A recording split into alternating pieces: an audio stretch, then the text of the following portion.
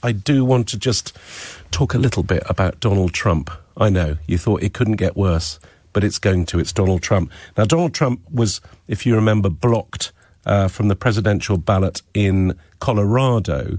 I think it was last week. Now, Colorado, not really a state that's ever going to vote for Republicans, so not a big problem for him.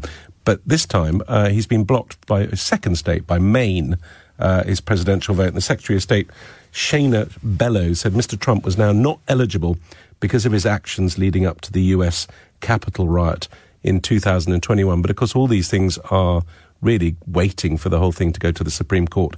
But you don't want to get this from me. You want to get it from our LBC specialist, Simon Marks, who's LBC's US correspondent and who joins us from Washington, D.C. Simon, is all of this, I mean, to me, my worry is that much as I personally feel I'd love to see Donald Trump not become president, I think by, in any sense, trying to block him from being on a ballot, all it can do is just help him, I think, because it sort of feeds his persecution, they're all trying to stop me and I'm the only person that can save you type thing. I think that is absolutely spot on, Dom. I mean, this decision by the Secretary of State in Maine, a Democrat appointee, this is not someone who's ever been elected to the position, following on from the decision by the Colorado Supreme Court, the bench of that court made up entirely of Democratic appointees, threatens really, I think, to provide Donald Trump with fresh grist for his mill of insistence that he is the victim of political persecution and that it's not Donald Trump who poses the biggest threat to American democracy now, but Democrats, like he, of course, maintains, crooked Joe Biden, as he always calls the President of the United States, but also specifically women like Shayna Bellows, the Secretary of State in Maine. Here's what she said last night to MSNBC, explaining her extraordinary decision. It's a very detailed decision. We lay out why under Maine law, the Secretary of State has the authority, indeed the obligation, I'm duty bound to make this determination. I laid out that the record demonstrates that, in fact, the events of January 6, 2021, which were unprecedented and tragic, were an insurrection. But what she is essentially saying is that she has concluded that the events of January the 6th, 2021 were an insurrection. And perhaps many of us have also concluded that the events of January the 6th were part of an insurrection, an effort to subvert the outcome of the 2020 presidential election by Donald Trump. But no court in the land has reached that conclusion. He hasn't even gone on trial yet in federal court on the only charges that he's facing that even vaguely suggest he may have been involved in an act of insurrection. So most legal observers here absolutely think that people like Ms. Bellows and the justices on that Colorado Supreme Court are skating on very thin ice. I mean, they're using this 14th Amendment, the insurrection clause that's contained in it of the American Constitution, which doesn't even specify that a candidate for the presidency of the United States is covered by the clause. The clause says that if you've sworn an oath to protect the American Constitution, as of course every president does when they take the oath of office, then if you commit an insurrection against that Constitution, you are ineligible for seeking further office. But I think most legal analysts think that the Supreme Court is going to toss these decisions out and restore Trump to his position on the ballot in those two states. I was about to say that because it seems that this is kind of, it's sort of rolling across states. And I was wondering how many more states were kind of having a go at this. And will it all, will the Supreme Court, which is obviously more Republican leaning, so probably liable to quash it, are they going to just make a general decision saying no states can do this? Well, the first question the Supreme Court has to answer is if it's even going to take the case. Right. If they don't take the case and they just leave things the way they are, then Trump would be off the ballot in those two states. I think given the weight of public debate about all of this, they will take the case. And most legal observers think that they are going to strike these two decisions down. But the process that has brought us to this point is actually fascinating because there are all of these legal challenges being brought against Trump's candidacy by various public citizens and political figures in a whole raft of different states.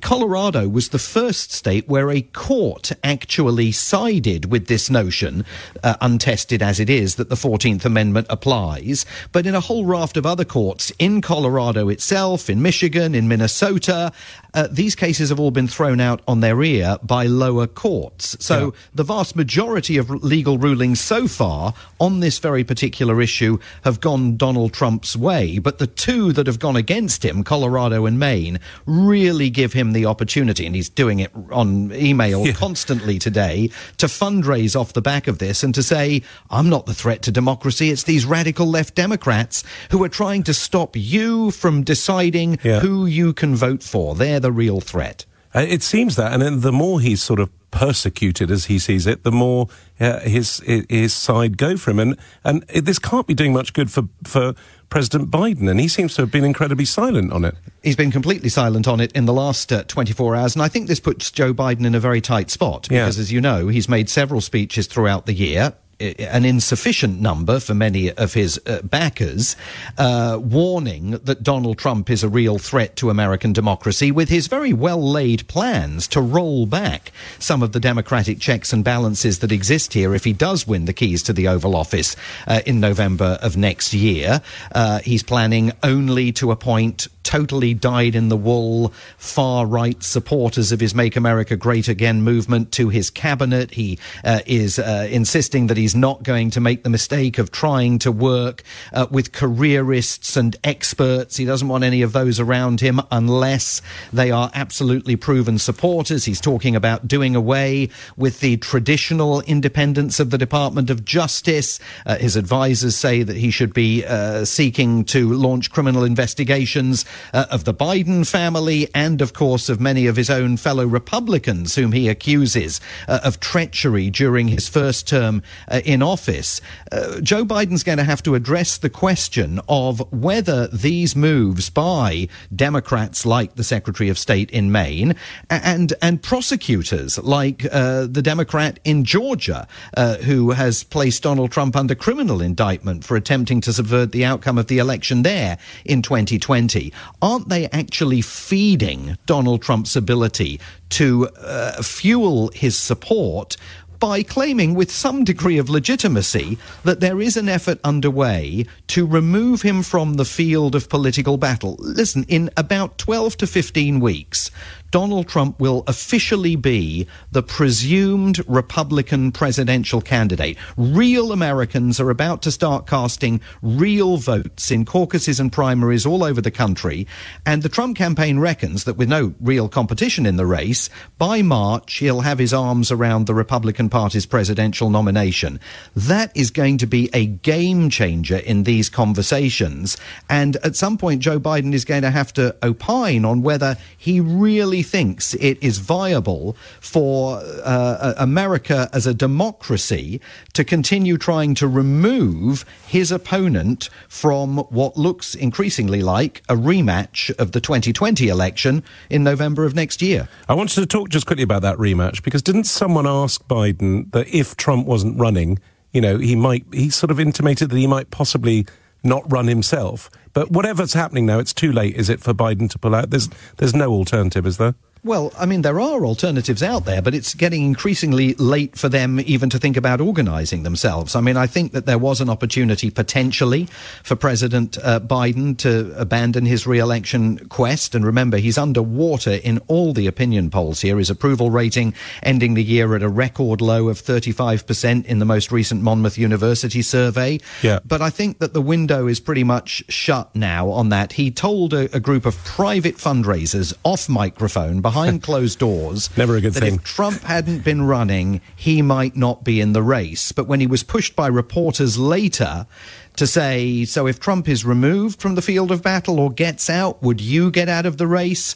Biden said, no, it's too late. And I think that is probably where he now finds himself, with a mountain to climb. Thank you, Simon. Just final question, because it's just fascinating to me. Let's just say that Biden did pull out. Who would be the sort of leading candidate to take over? well, the first problem Biden would face is, would he or would he not endorse Kamala Harris as vice president? And that decision is in and of itself a nightmare for him. But there are certainly others that would want to get into the race, including Governor Gavin Newsom of California, Governor Gretchen Whitmer of Michigan. Real opportunity for her to become the first female president of the United States if she chose to throw her hat into the ring, and others from President Biden's own cabinet, colleagues of Kamala Harris, like Pete Buttigieg, the transportation secretary. All of those younger Democrats have been forced basically to be told, you've got to freeze your political ambitions for now, because the battle Joe of the Biden at 81 is going to go for another 4 years. So we're going to see a rematch and see what happens. Simon Marks, thank you very much for that. I really appreciate you taking the time to have a chat.